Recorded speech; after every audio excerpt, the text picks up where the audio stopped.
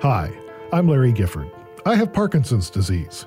Sometimes the treatment is worse than the PD. This is when life gives you Parkinson's. Joining me today on this podcast journey is my partner in Parkinson's, Rebecca Gifford. Hi. And reporter and contributor, Nikki Reitmeyer. Hello. Okay, already this season, we've heard a bit about dopamine agonists. Do you remember Gil Thielen in episode 2 about when it's time to fire your neurologist? He had me on an agonist called pramipexole, which was a disaster in many ways, most particularly weight gain. I gained 50 pounds. Whoa! And over 6 months. Same thing happened to a Parky friend of mine in Tampa. Same doctor, same drug, and he gained 50 pounds. And so I said, I don't think this is going in the right direction. Wow, he gained 50 pounds? I know, and so did his friend, right? Then in episode 4, my neurologist, Dr. Squires, suggested the possibility of a dopamine agonist. Adding a little whiff of the dopamine agonist like pramipexole sometimes helps with wearing off, and also can help with apathy a little bit. What are your general thoughts on agonists? Well, I don't use them a lot, certainly as monotherapy, but as an add-on in small doses, then they can be helpful for people. But I wouldn't do more than like 0.25 of pramipexole 3 times a day. That would probably be about as high as I would go, or sometimes I use probably rotigotine a bit more even. Some people think maybe there's a little less impulse control disorder with rotigotine compared to the other two, but it's not that well established. And there is some data from Japan that it might help with freezing a bit better than the other two. I remember this well, and I'm glad that you opted not to go down that road, simply based on what I've heard from others about what can happen.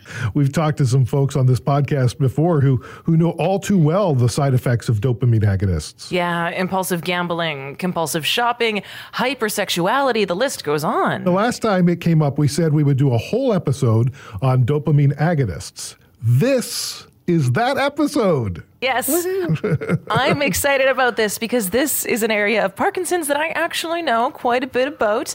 I am pursuing my psychology degree, and in my Psych 301 course, which is brain dysfunction and recovery, I wrote my final paper on impulse control disorders, the strange side effects of dopamine agonists when used to treat Parkinson's disease.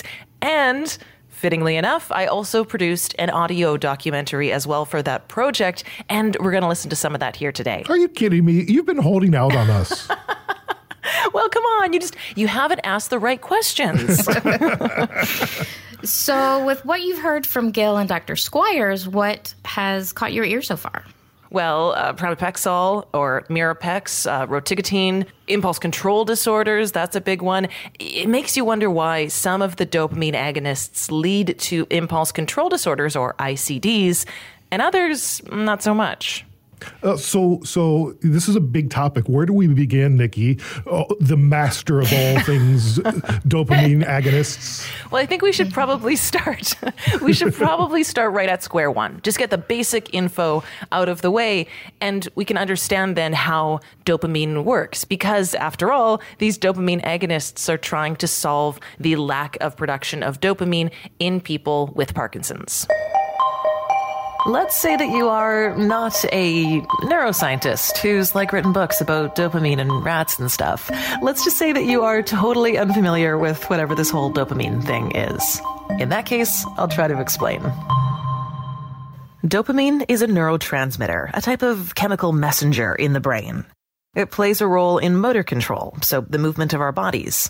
And it also plays a role in motivating us to seek reward.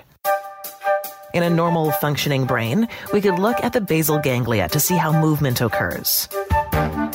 We'll start at the substantia nigra pars compacta, otherwise known for short simply as the SNC.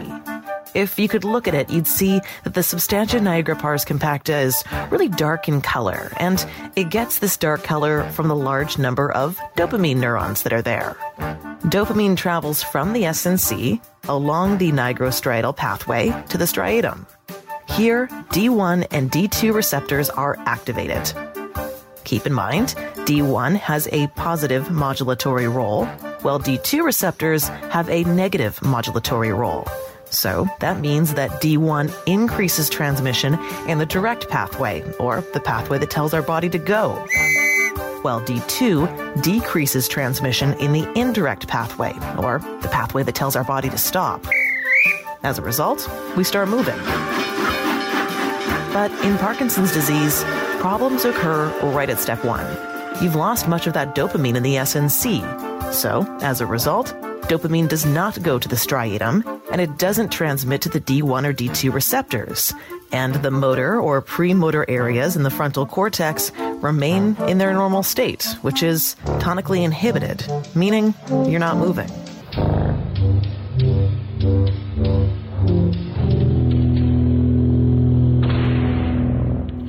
I've never heard it so clearly explained. Right. I mean, you could actually visualize the dopamine going from the substantia nigra through, and it's like the gasoline going into a car engine or something, or you need the grease to get things moving, and it's kind of cool. Yeah, I mean, I know it's a little science-y, but I hope the sound effects help, right?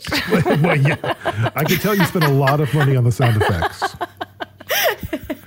And I think it's important that we remember that it's not just about movement. Dopamine is a chemical messenger. And in addition to movement, dopamine impacts pleasure, attention, mood, and motivation. And that totally makes sense to me because of all the symptoms that I have. Mm-hmm. So in order to learn a little bit more about dopamine, we've dug up some really interesting facts about dopamine. And we're each going to get to share an item in a game that we're calling... Do you know dopamine? Can we try that one more time, guys? Yeah, we should probably do a 3, 2, 1 or something. Okay. It's okay. We'll put it on the outtake reel. Oh, no, this is going into the podcast. Okay. In a game that we're calling... Do you know dopamine? You're so cheesy. Okay, you start. Do you know dopamine levels are altered when you get a massage? Oh. Research has shown that dopamine and serotonin increase during massages, and cortisol, the stress hormone, decreases. That's cool. Interesting. Sign me up. Yeah.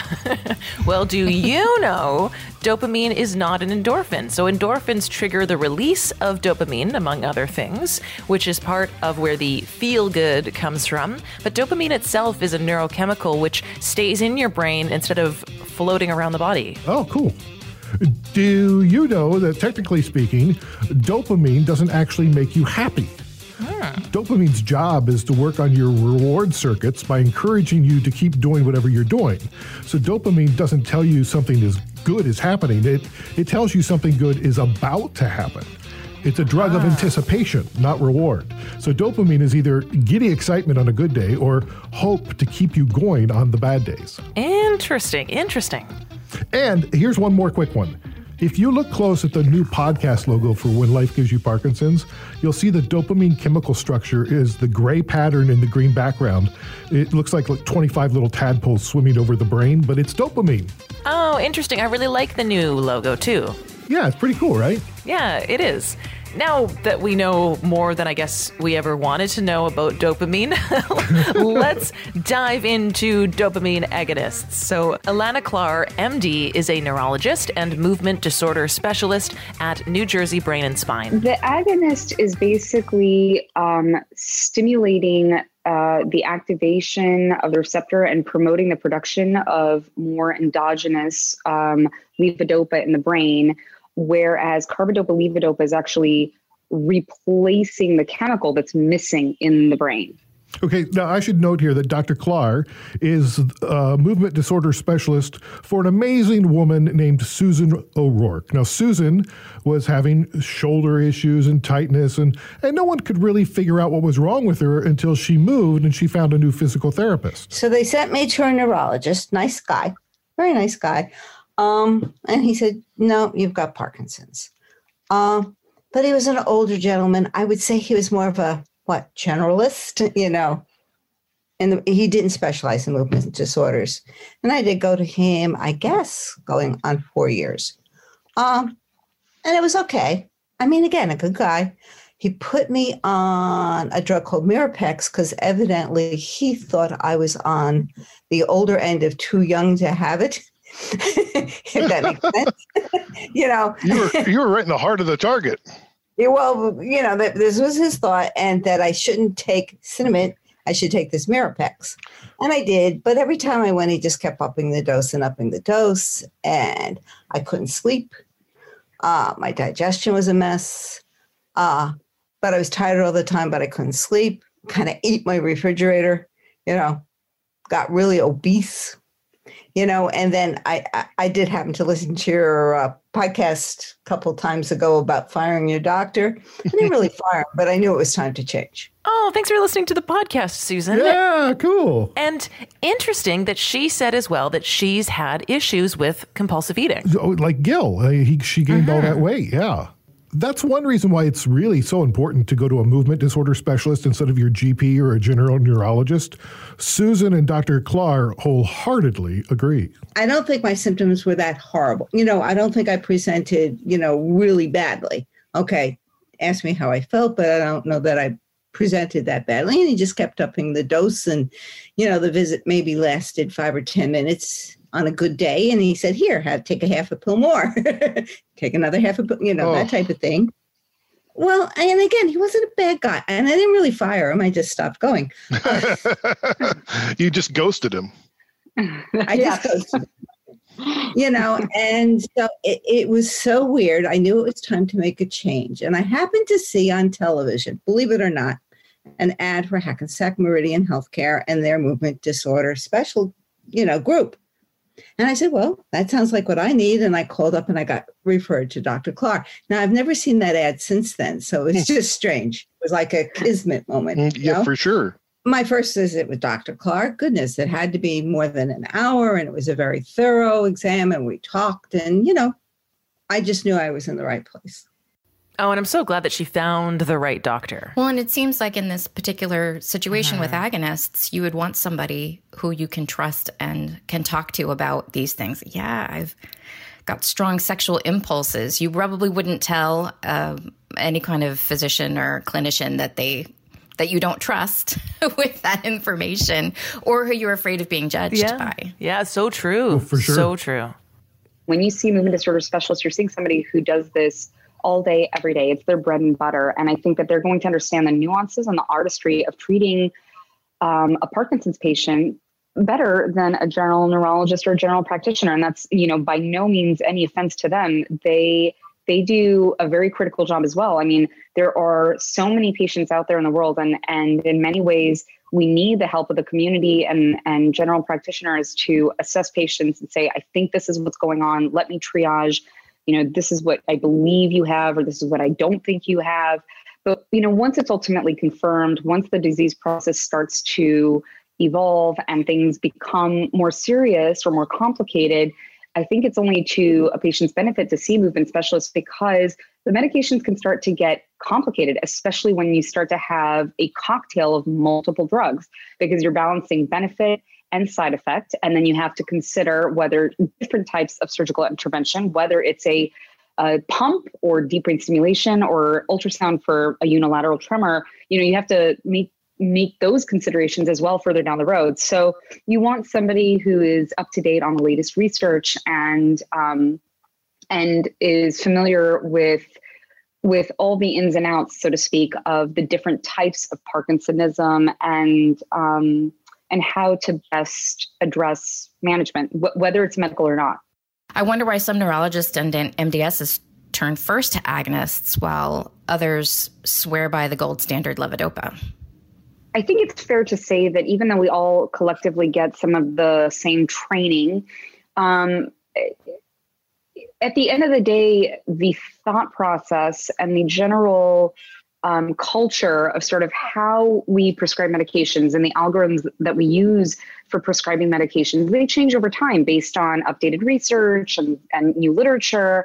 And so the old mentality used to be that carbidopa, levodopa, or Sinemet should be used as an option of last resort, because everybody was so fearful of developing dyskinesias, which Michael J. Fox was famous for. And the thinking was that, agonists, dopamine agonists, that is, drugs like pramipexole or ropinirole, they should be prescribed first. Now we've come to realize that the longer patients are on that class of drug, and the higher the dose is, the more side effects can come from those medications. And certainly the higher the risk is as you ramp up the dose and the longer you are on those medications, as I said. So when Susan came to me, she was indeed having some of those side effects. And I could tell that, she wasn't medically optimized. And one of the first things that I did was start lowering her dose of the pramipexole and getting her started on carbidopa-levodopa. For myself personally, when I see patients that are in their 50s or older, my personal preference is to start a patient on carbidopa-levodopa. I don't initially prescribe agonists, but other doctors may decide differently, and that's fine. Again, we all have our own way of doing things. I think agonists can be a good medication, and they have their utility, certainly as a good adjunct and in lower doses. But I think the danger lies in using them exclusively, keeping them on board for a long time, and just ramping them up without any type of cap to how high the dose can be pushed. Yeah, that's really interesting. And it does explain why people like Susan were prescribed agonists by well-intentioned doctors. Well, yeah. I mean, they just have old information because they're not studying, Parkinson's disease. They're just trying to learn a little bit about everything all the time, right? So Susan is now 70 years old, lives in New Jersey. She had deep brain stimulation surgery in the middle of this pandemic. Oh, wow. And she's currently not on agonists or levodopa. As we know, that's half of the maintenance for Parkinson's. The other half is not about the medicine. I started taking yoga like crazy, and I think that's done a lot to keep my mobility up. I mean, I'm like a crazy yoga. Well, I'm finally able to go back this week. Yay. I walk 3 miles a day. I lost 60 pounds. So I think part of the lesson here, too, is you just can't be a passenger. You got to drive. That's right. That's exactly right. And that's what I admire so much about Susan, because I think she just exemplifies the best of a Parkinson's patient. This is not something that has to define your life. This is something that you can grab by the horns and I've already said this to her before. I don't know if this is allowed on a podcast, but she's made it her bitch, and I am so proud of her for that, because I can't tell you how many times I have to tell patients, you've got to exercise. The American Academy of Neurology says you've got to do this at least 2.5 hours a week. And, you have to, the medicine only does half the job. You've got to be your own advocate and live a healthy life too. You can't just think that these yellow pills are going to miraculously change everything. And Susan really took that to heart. And I mean, she's just completely done a 180. I'm so proud of her. Well, thank you.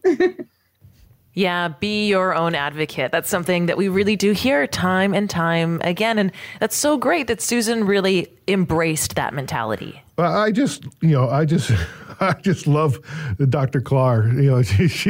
She her admiration of Susan and, making Parkinson's her bitch. That was Yeah, and I mean, you heard Susan talk about eating her refrigerator and becoming obese, and that's a part of the impulse control disorder that can accompany dopamine agonists. Oh, and here's another one of your features. Impulse control disorder, or ICD for short. It's a psychiatric disorder that's basically defined by your lack of ability to resist a temptation, an impulse. The DSM-5 states that it's a problem with emotional or behavioral self-control. So just imagine this could be anything from problems with gambling to not being able to resist sexual urges to compulsive shopping or stealing, excessive eating. The list goes on and on. But maybe you're wondering, okay, what does this have to do with Parkinson's disease? Well, the development of an impulse control disorder is actually more common than you may think for people with Parkinson's. For example, take pathological gambling. That's been observed in a range of 3.5 to 6% of Parkinson's patients, compared to just 0.25 to 2% of the general population. Impulse control disorders are particularly common for people with Parkinson's in two categories. One, patients with young onset Parkinson's disease, or YOPD. And two, patients who are taking a dopamine agonist. To take a quick look at that first group, let's go all the way to Spain. There, Dr. Lydia Vela de Sojo and her team found that nearly 60% of the YOPD participants in their study displayed impulse control behaviors. And of that group of people with YOPD who showed signs of impulse control behaviors, over 90% of them were taking a dopamine agonist. That actually segues nicely into the second group that I was talking about, the second category of people with Parkinson's who are at risk to develop an impulse control disorder. People who are taking a dopamine agonist. For this, we'll need to go to the UK. Hello. Hi, Vicky. It's Nikki. How are you? I'm good. How are you? Meet Vicky Dillon. Hi, I'm Vicky Dillon. I live in the northeast of England and have had Parkinson's for 16 years. Diagnosed in 2007, but symptoms since 2004. And have had some fun and games with drugs therapy on the way. Now, Vicky has Parkinson's disease, but she also thinks that she has or had an impulse control disorder. Can you tell me about when you were first diagnosed? If we go back a few years, when did you first find out that you had Parkinson's? Well, in 2004, I started having some weird and wonderful symptoms, which I was a nurse at the time, knew something was seriously wrong. 3 years of going backwards and forwards, having various tests, eventually being referred to a neurologist who then didn't have a clue, thought I was a bit of a hypochondriac, I think. It took 3 years before they moved me on to the movement disorder lot, and it was Valentine's Day. I always say my friend got an engagement ring, I got Parkinson's. And they were going to discharge me again, and I just threw an absolute fit and said I wasn't leaving until somebody who knew what they were talking about came to see me. And in came a guy called Professor David Byrne. He asked me what was wrong, and I said, like, my body just wouldn't do what it wanted to do. I had a bit of a tremor, but nothing much. The main thing for me was I liked clubbing and I couldn't dance. I couldn't get any rhythm. And I was like, what the hell is happening to my legs?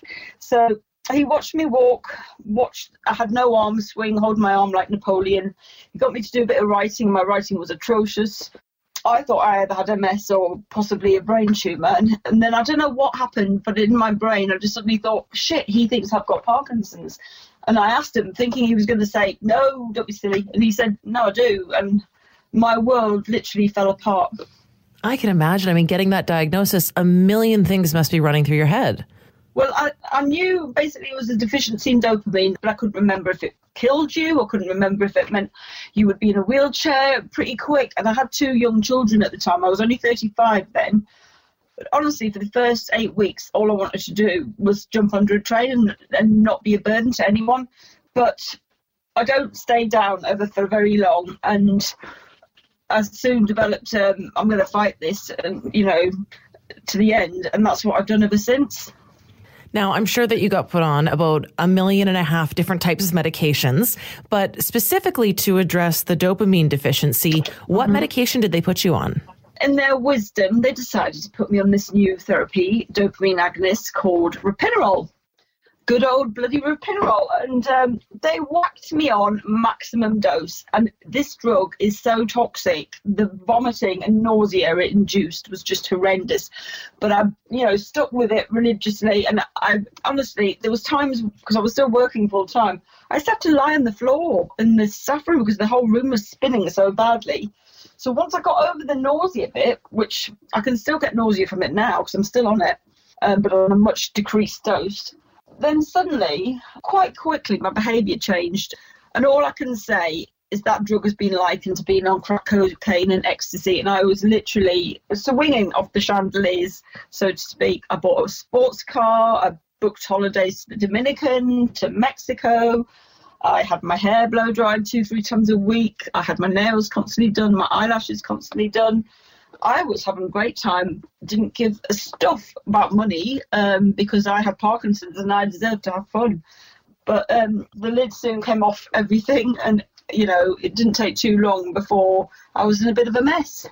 So to give me an idea of what a contrast this was like, could you describe to me what your personality was like or how you perceived yourself prior to being on these medications? I've always been a bit of a live wire. I've always been a bit of an exhibitionist, but this just magnified everything. So you don't change who you are. The brakes come off, the inhibitions go. And it's like you've got a little devil on your shoulder saying, go on, go on. I've always been a bit of a joker as well, but I liked making people laugh. So I was suddenly party girl to the extreme and drinking heavily. I used to go out maybe once a month with my girlfriends, have a couple of beers, and that would be it. I was suddenly going out Thursday, Friday, Saturday night, sometimes Sundays as well, and drinking to oblivion, but doing stupid things like dancing on tables, really showing off. And that's what my partner said to me. He says, you turned into an attention-seeking show-off. And I was a pain in the bum, actually, but I made a lot of people laugh. And actually, I thought I was wonderful. And the thing about Ropinirole is you feel invincible and you feel like the bee's knees, like I said. And things started happening to me. I got promoted at work, so I became a nurse specialist. That was a massive jump. I was nominated and got to be an Olympic torchbearer. Media wanted to speak to me, and I was thrown into this mad world where my behaviour was not brilliant, but everybody kind of around me was encouraging it. Yeah, all of a sudden you become the life of the party and people take notice and they love it. Yeah, and there was a documentary made about me. Really? And, called Sex, Lies and Parkinson's. To me now, when I watch it, it makes me cry. I'm sad because my children lost their mother for a good few years. I suddenly turned into this egocentric lunatic, really. And all I was interested in was feeding that adrenaline and having fun. What kind of effect did it have on your relationships, whether it was with your partner, with your children, other people in your life? It broke down a lot of relationships. My mother was horrified at suddenly who had become my partner went through hell. It did a lot of damage, and it hurt a lot of people, my behaviour. After being placed on Ropinirole, after developing what sounds like an impulse control disorder, how much debt did you rack up? About £75,000. £75,000. Yeah. Which is a lot of money.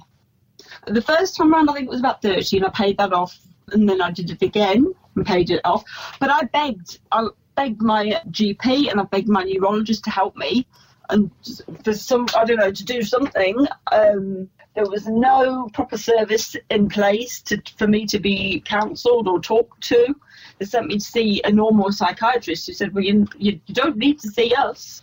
And I was like, well, who's going to help me? But there was no help. There was no help, no support, basically. It was awful.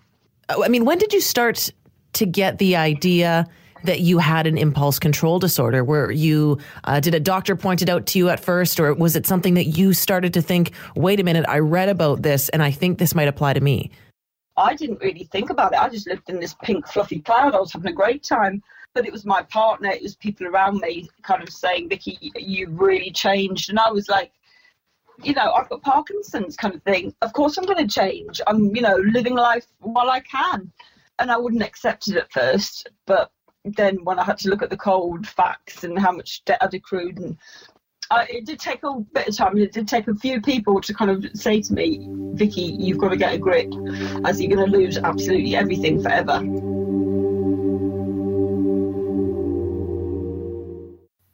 So she said that she lost 75,000 pounds sterling, equal to 100,000 US dollars, Yikes. 130,000 in Canadian dollars. Whew. I mean, and I've heard up to 250,000 pounds that people have lost.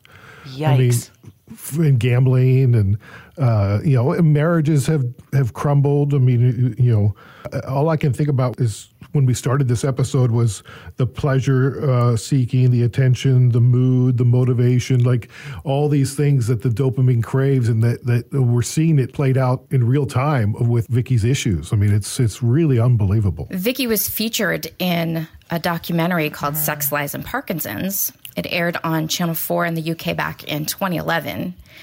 She briefly noted how hard it is to watch and how she feels badly for her kids. And I remember thinking that when I watched this, those were the folks who seemed the most affected by her behavior. Oh, yeah. So let's listen to some of the documentary. I think Harry's probably suffered more. If I haven't spent much time with him, he gets really angry with me. And he'll say things like, I wish you weren't my mother, which is horrible. Come on, you'll have to go to Nanny's for a couple of hours. No, because it'll be more than a couple of hours. No, I won't. You'll be like until 4 o'clock. No, I won't, I promise. Harry, just come here. No. Harry, you're driving me mad. I'm not going to any of them places. Just bloody get your shoes on. Well, where? Just take it somewhere else apart from there. Where? I don't know. Get your shoes on. Fine, but you're not taking the Nan's eyes. You're going to give me a bloody heart attack, you are.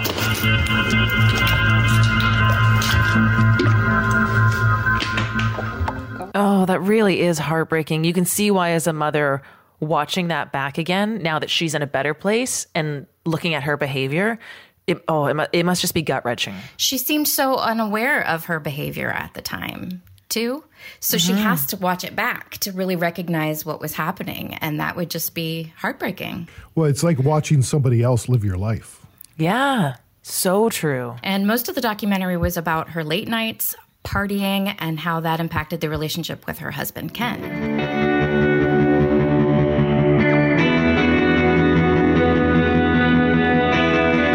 The drugs, they're evil little feckers, basically. They really mess with your head. Yeah, the side effects are horrendous. They change you from one person to somebody completely different. It works on the pleasure-seeking part of your brain. I was suddenly wanting to be party girl all the time. The sex drive thing is ridiculous. Constantly badgering Ken for sex, which drove him absolutely mad. He would be frightened to come anywhere near me. My knicker elastic is probably not very strong anymore. My sister said it's like you've got the confidence of somebody who's high on coke. Ugh, it's horrible what this drug is doing. But what can I just say, and I don't mean to make light of anything, but I do love the British turn of the phrase, my knicker elastic is probably not very strong anymore. I heard that too. So in the documentary, Vicki and Ken fight a lot.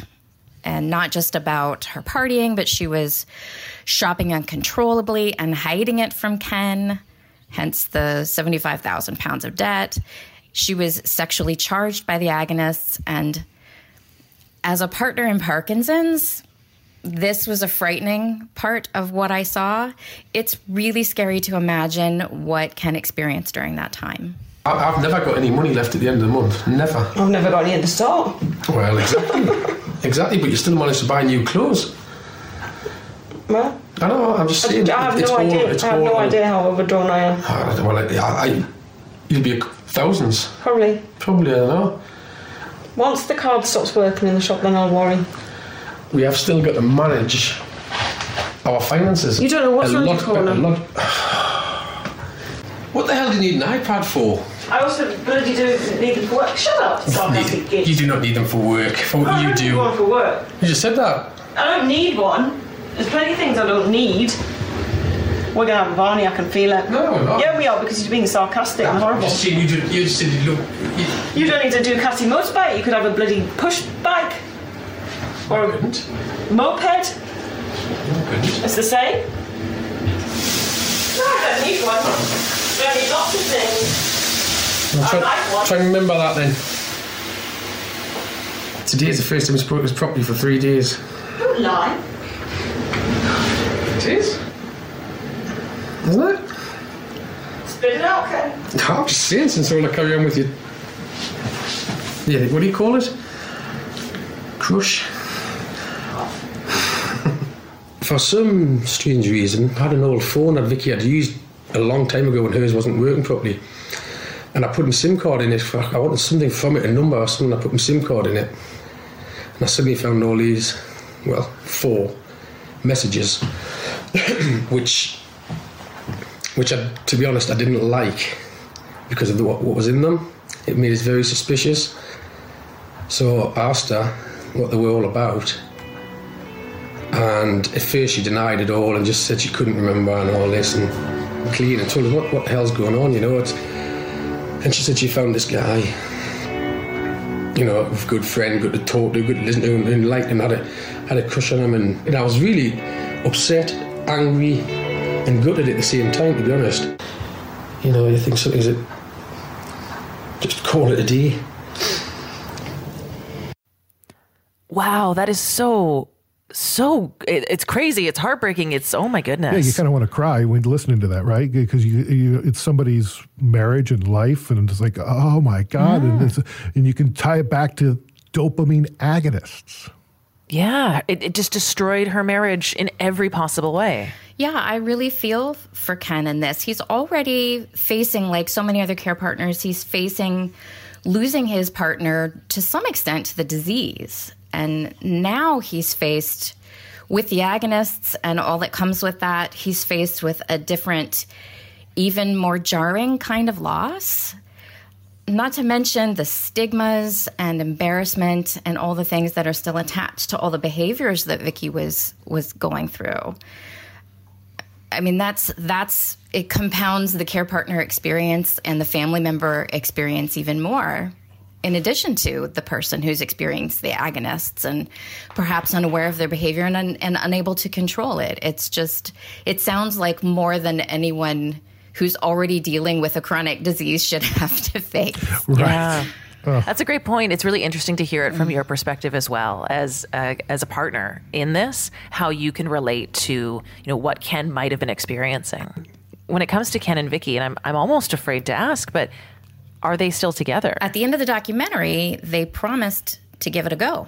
It doesn't matter what happens with Vicky. It doesn't matter, how mobile she is, how this disability affects her. I'll be there. Do you know what I mean? I would never run. I would never run away from her because of that. I will be there through thick and thin. I am lucky to have Ken because, and I do love him, and I know he loves me, even though we have mega scraps.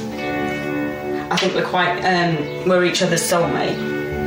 He's struggled a bit the last couple of years, and I haven't been very kind to him at times, or very understanding. I've been too wrapped up in myself. And I am going to make an effort to try and change that. Yeah, I know I'm going to get worse. And I'm not really relishing that. I know I'm a lot worse than I probably was when I first met you, but I probably don't look worse because I'm on levodopa. When I think about it, the whole of my 30s were horrible. So, put it away, it's gone. Don't let it linger. Move on. Now I can be fun, fabulous, frivolous, flirty, fortunate, and 40. And flabby. Wow, he's such a good husband.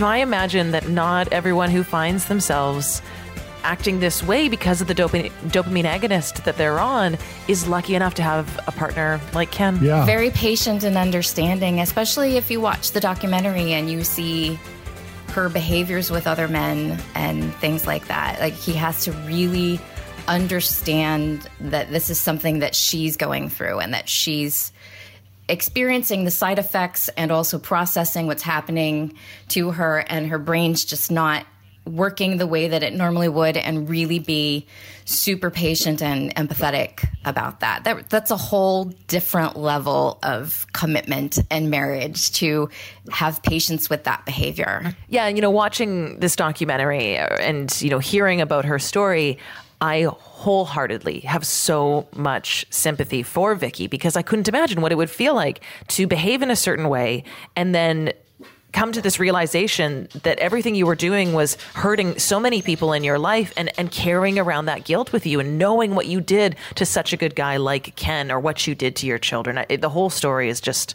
oh, wow. Yeah. And I have another update. Oh, okay. I rang Vicky for this podcast.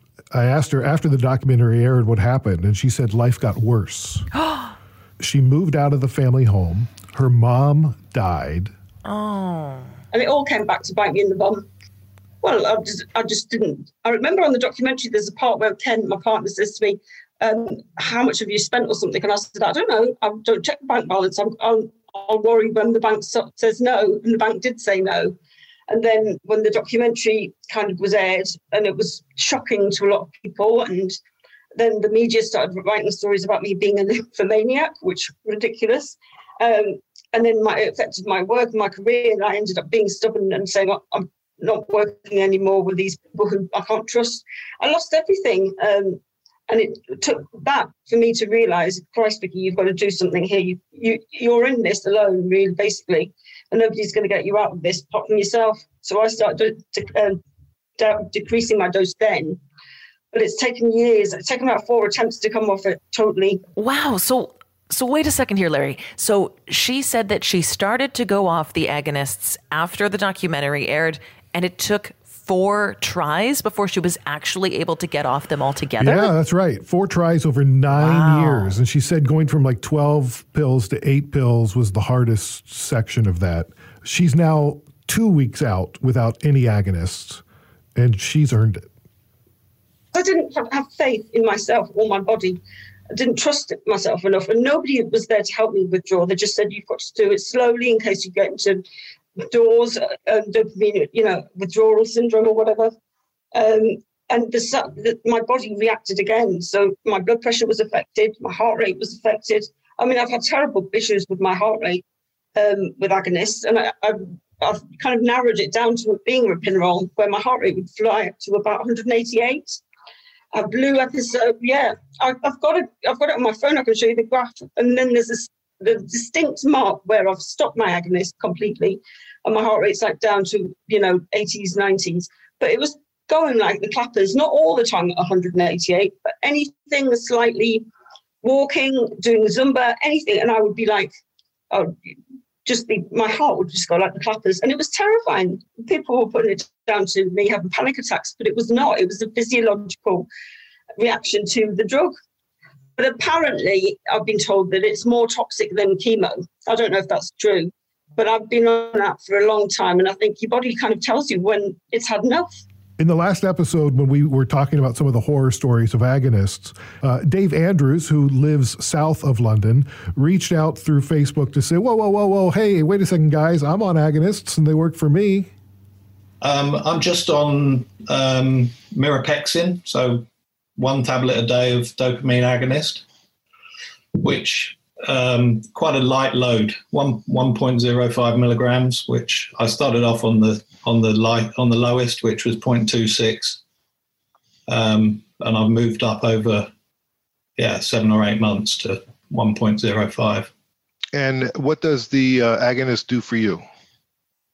It improves my fine motor skills. So I was silly things like putting a cardigan on where I had to put my left arm behind my back, or taking a towel behind me after getting out of the shower in the morning to dry my back. Those sort of things were starting to become difficult, and it's helped with that.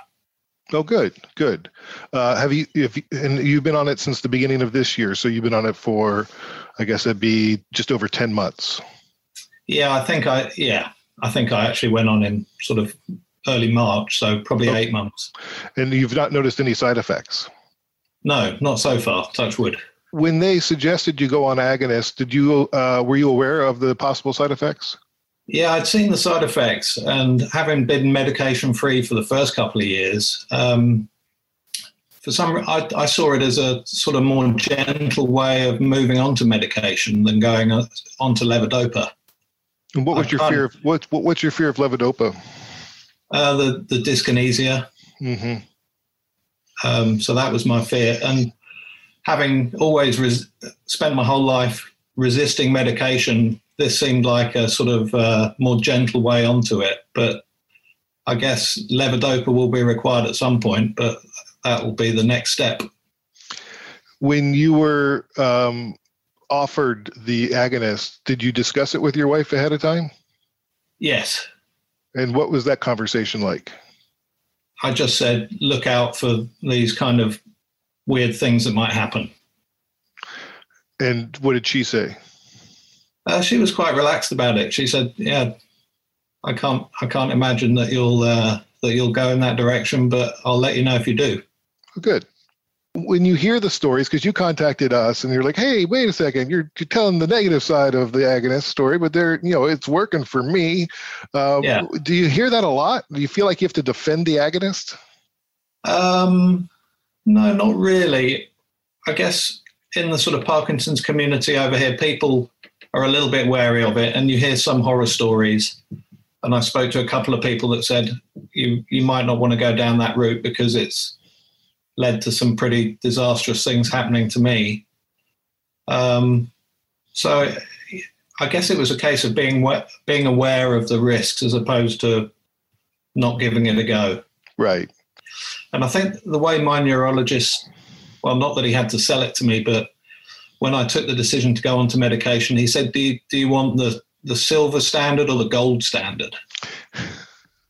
So the gold standard being levodopa and the silver standard being the agonist. And I figured, well, I can move up from silver to gold, whereas moving down from gold to silver doesn't seem such a way to do it. So yes, that's Dave's story. And for the last 8 months, he's been on dopamine agonists. They're working fine.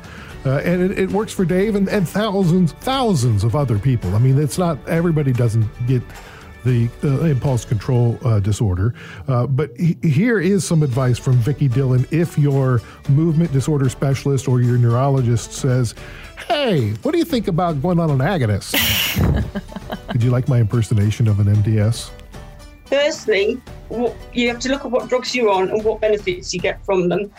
And do you get any benefits, or are we just pill popping for the sake of pill popping because that's all medical doctors know what to do, is to prescribe us something? Challenge them, challenge your doctors and ask them what the alternatives are and do they know what the side effects are. And don't just take a drug because somebody prescribes it for you. We trust far too easily. And I don't know, the way we treat medical professionals for neurological diseases needs to change. They need to learn more really actively about what Parkinson's is and how we're affected. Just writing a prescription does not do us many favours. I mean, I think we were all frightened of going on to levodopa. We were all made to be dopaphobic. But it's the way you prescribed dopamine. It's not a bad drug, it's a brilliant drug, but you need to make sure that the person who's taking it knows that they can't eat certain foods with it, that they need to have their stomach acidity right, so drink it with lemon juice or orange juice to help you kick in.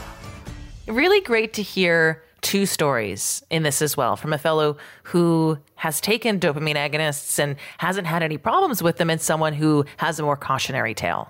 Well, and from Vicki, it was a really nice reminder to advocate for yourself. Mm-hmm. Just like Susan. And I remember there was a moment in the documentary where she's walking away from her latest appointment and she's so frustrated because she didn't feel like she was getting what she needed, that the doctor had any solutions for her, that she was getting any of the support that she required. And that's where this wisdom is coming from, because she really had to take the bull by the horns and say, I'm going to be in charge of my own wellness and figure this out on my own. And traditional medicine can't always offer you the solutions that you're looking for. She had to look elsewhere, and she did. Yeah. So it's wise advice. Mm-hmm. Learned the hard way. Yeah. Lots of lessons learned here. I mean, we learned that you can make Parkinson's your bitch. We learned that agonists are no joke, and not everyone is ready for the raw truth that some people with Parkinson's suffer in various ways. We each are going through our own journey, and it's not easy to hear or see. I'm really curious to hear more about the Care Partner experience with this. And our intention was to include that in this episode. We used our contacts, we used social media, we put a call out to the world to find a care partner who is willing to talk to us honestly, even anonymously, about their experiences with this. There's no shortage of folks who have a story like this, like Ken's, to share with us. But the stigma and the embarrassment and the guilt and all the emotions that you can imagine that go along with this are still so strong attached to this that we couldn't find a care partner who was willing to come forward.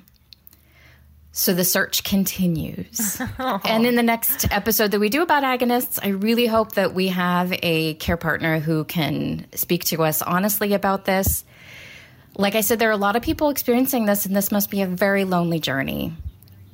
So if anyone is willing to step forward and share a part of their story, and they're willing to be vulnerable with me and chat with me about that, even anonymously, we can pitch your voice and make it truly anonymous if you prefer.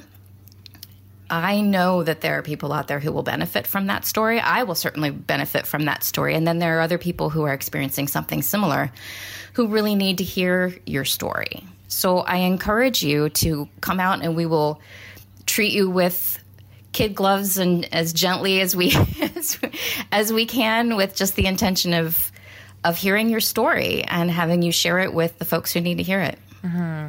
And especially when at the end of the day, the goal really is to remove the stigma associated with going through this really, really difficult journey that you said so perfectly must feel so lonely. And care partners, we're talking a lot about it in the care partner community right now, of destigmatizing and normalizing a lot of these more extreme experiences that aren't really extreme experiences. All of the strong emotions and sometimes taboo or really uncomfortable emotions like guilt or not wanting to spend time with your partner because it's difficult today, and all of the things that are that people don't really want to talk about because they don't admit they feel it. Meanwhile, we're all feeling something like it, right?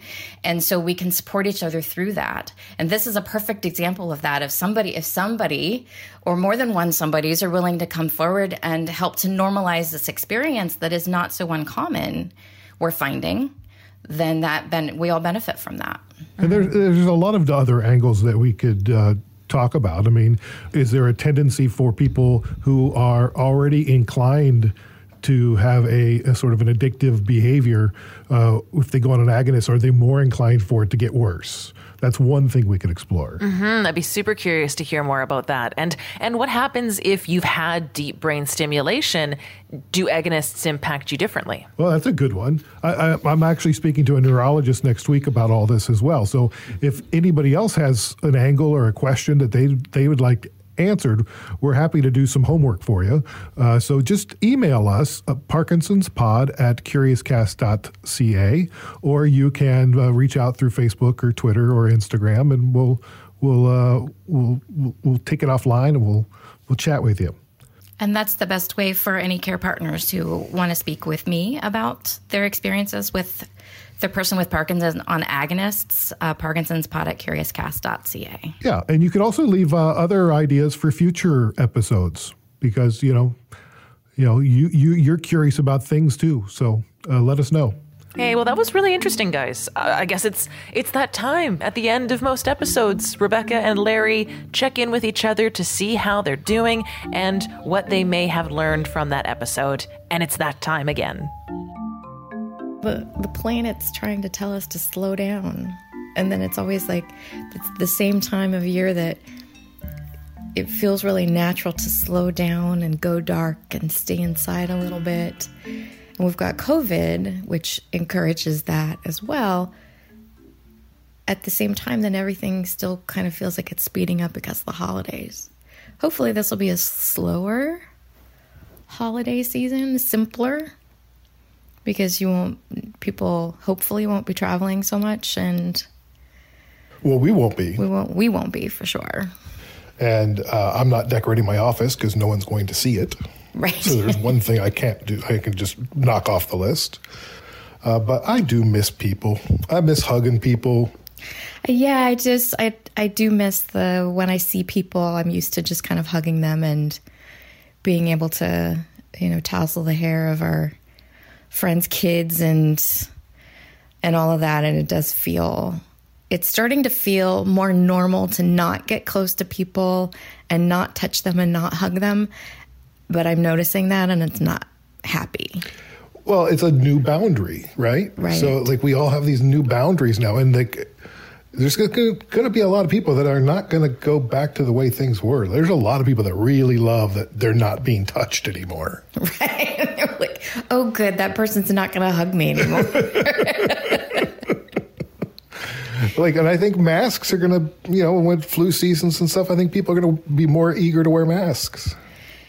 Yes, because it has proven very effective, but it's a boundary, and it's being okay with, even if you're interacting with someone and they don't have a mask on, and it seems like they think it's weird that you might have a mask on in that particular situation, holding your boundary and saying, but this is what I need to feel comfortable.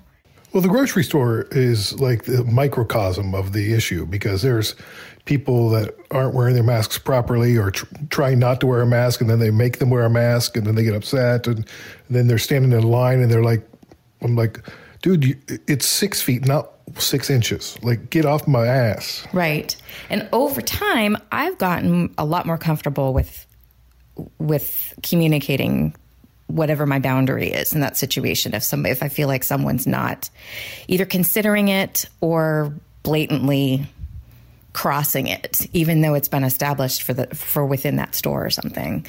I am so much more okay with some of those boundaries, social boundaries, now than I was before a global pandemic. Well, sure. And I'm more eager to reach out to the neighbor and saying, here's our rules. Or maybe we wouldn't have done that before. And if there's enough neighbors who will think that we are too strict, and the equal number of neighbors who think we're too loose, we're probably just right. Right, because that does seem the case. Yeah. You interact with this person, and they're like, oh my gosh, I can't believe that you're walking out your front door. And then you see and then there are other people, and they're like, so you're going to come to our house, right? And most people we're finding are okay with our boundaries, but you do get the odd judgment or weird glances, especially when it comes to children. Right. And what are your children's boundaries? And everybody has whether they have children or not, everybody has very strong opinions about how you should be raising your child. Is in the bubble. Right. And who is not. Parkinson's or not, the boundaries are key to maintaining your health and balance. And there are a lot of folks in the Parkinson's community that are like, oh yeah, boundaries. I already learned that lesson. Parkinson's was a big part of that lesson for me as well, and being able to communicate with others what your needs are, and holding really good, healthy boundaries and figuring out what that means to you is just part of having the disease in your life, I believe. And then there's a global pandemic, and it just really nails it home, at least for our family. Well, and I think that a lot of people with Parkinson's that I've talked to are like, yep, now the world's getting a little bit of taste of what it's like to have Parkinson's, because you're a little bit depressed, you have a little bit of anxiety, you feel trapped, you feel like you can't do everything, you have plans that you've got to cancel, you can't, things happen, right? And so it's like, yeah, well, we're a little bit more prepared for this, aren't we? Uncertainty. Day to day, right? Just take it day by day. That's all you can do. Yeah, I love you. I love you too. This is When Life Gives You Parkinson's, a Curious Cast podcast. Our story producer is Dila Velazquez, and sound designed by Greg Schott. The presenting partner is Parkinson Canada. Diagnosed with Parkinson's, you're not alone. Parkinson.ca. Thanks also to our promotional partners, Spotlight YOPD, the only organization in the world with the singular focus of raising awareness of young onset Parkinson's disease. You can find them at spotlightyopd.org. The Michael J. Fox Foundation Parkinson's Podcast, hosted by Larry Gifford. Available on Apple Podcasts and at michaeljfox.org. The World Parkinson Congress 2022 in Barcelona, Spain. Go to WPC2022.org for details on special virtual events that you can participate in now. And, of course, drumroll please, PD Avengers. Woo! Ready to help end Parkinson's. You can join now at pdavengers.com. Yeah, don't put it off. Go there right now, pdavengers.com, and sign up. And thank you for listening. Thank you. Please take a moment to subscribe to the podcast on Apple Podcasts or Spotify, or CastBox, and then it just automatically shows up every week or every other week when we record. And while you're there, go ahead and give the show a 10-star rating. Come on. Give it 5 stars and then go back onto another account and give it another 5 stars. I think that'd be cool. Is that voting fraud? Maybe. And feel free to comment too. We always love to hear your feedback.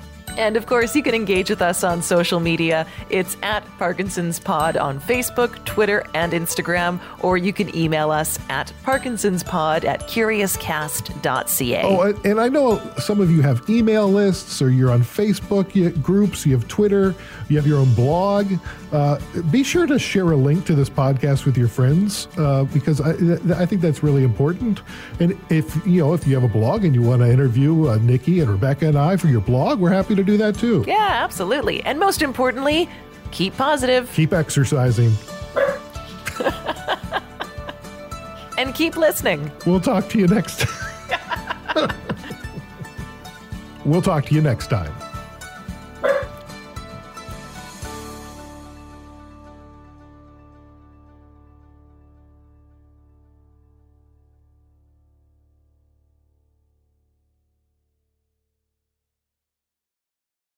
Hi, it's Shauna, and I might be a bad parent because my kids think French fries are vegetables. Hey, it's Ryan, and I might be a bad parent because I went out for wings when my wife was in the hospital after giving birth. Johnny here. I might be a bad parent because in my house, the tooth fairy gives pocket change. But we're not alone. Len emailed us and said his 6-year-old daughter's Tarzan moment going from love seat to lazy boy by curtains made him more proud than any dance recital. And Andy left his 2-year-old at the rink. All right, guys, I'm sure we're not alone. Like Andy's kid. For stories and confessions like this, make sure you check out our podcast. It's called Bad Parents, and it's available wherever you get your podcasts. I left a glove at the rink.